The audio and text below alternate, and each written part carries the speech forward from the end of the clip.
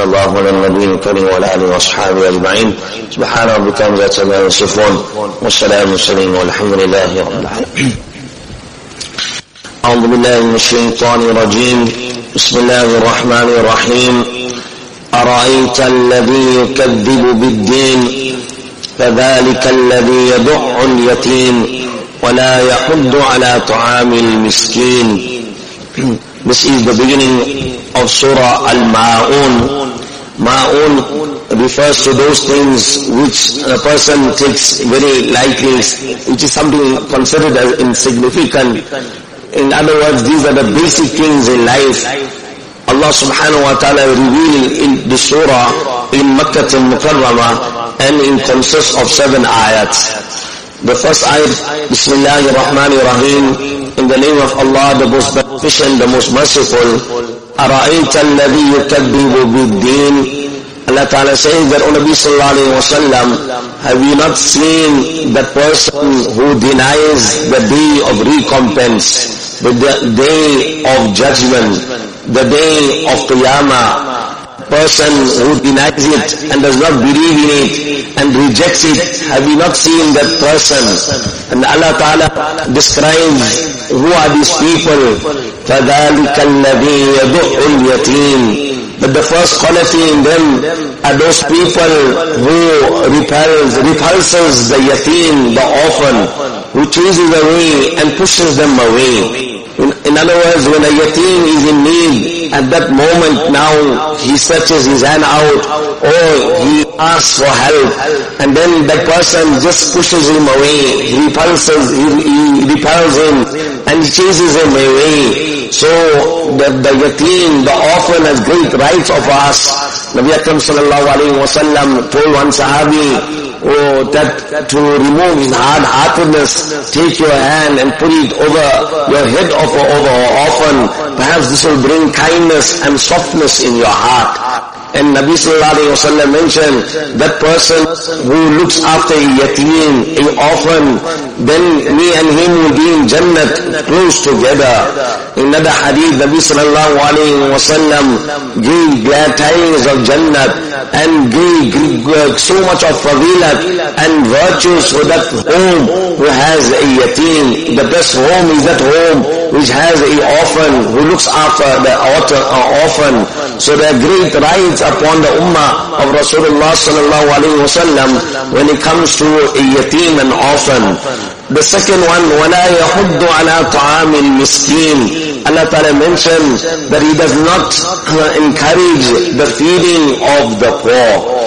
That a person is so miserly, he is so tight-fisted, that the person who I mean, a person is in dire strait, he is begging, he comes to your door, or he comes to your window at the intersection. We're not talking about those beggars who are hassling on the people all the time, or using this money for all wrong things.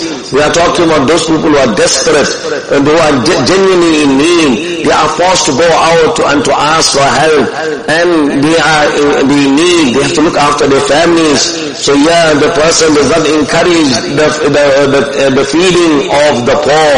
If a person comes forward, then he belittles him, he chases him away. And he tells others, don't them, why are you wasting your money? Keep that money, you can use that money for better use, you can invest it in a new car, buy a better home, buy this, buy that, and don't waste your money on these poor people.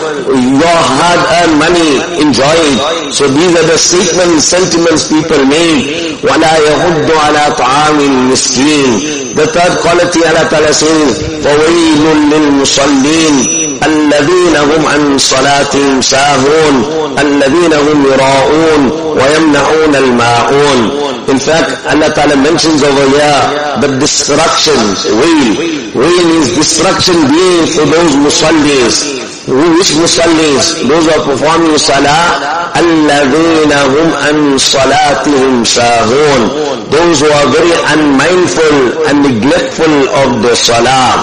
They are very, very heedless in that salah of theirs.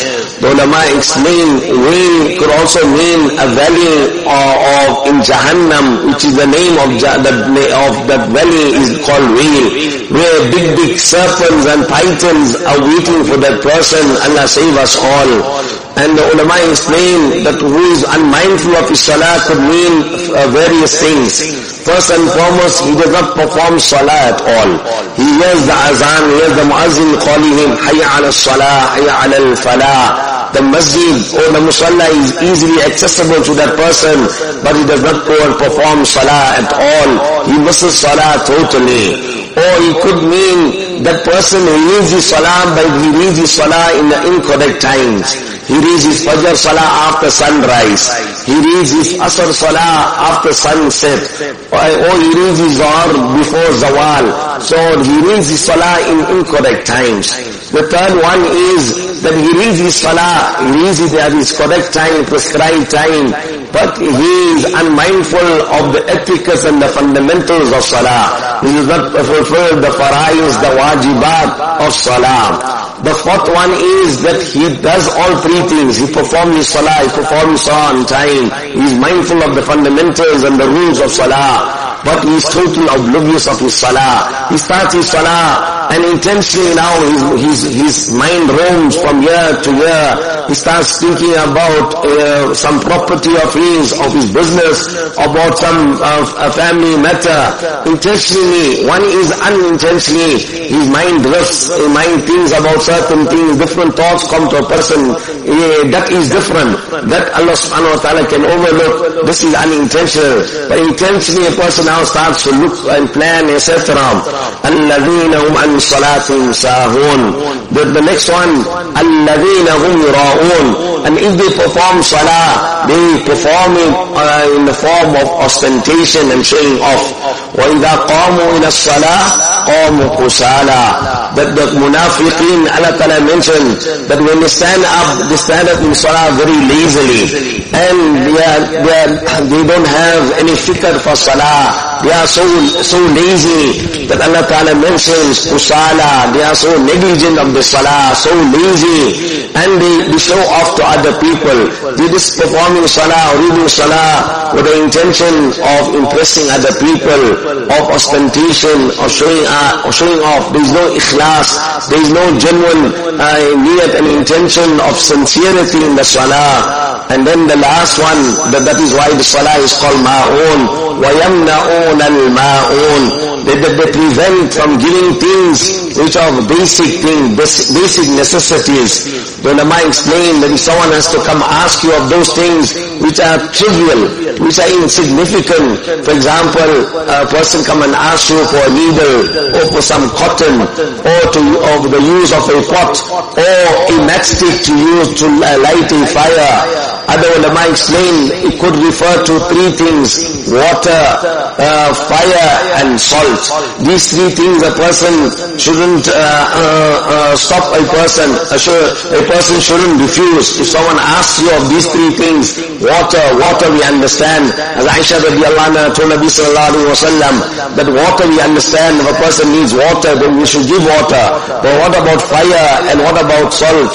Nabi sallallahu alayhi wa sallam mentioned, if a person has to give a flame of fire to another person to cook a meal, then whatever meal or meals are cooked with that fire, all that is written as sadaqah in his favor. A person who gives salt and that salt is mixed with that and gives it flavor, and all that food that is given is written as sadaqah in his favor. So here we should not refuse any person.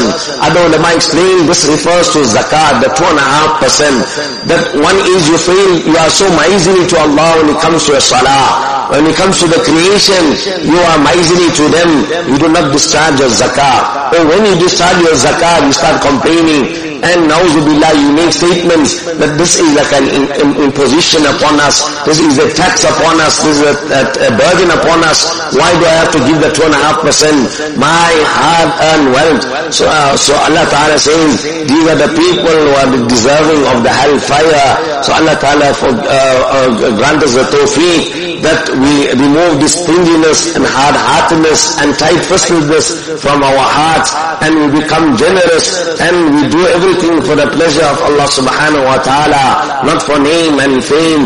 Allah subhanahu wa ta'ala give us the tawfiq.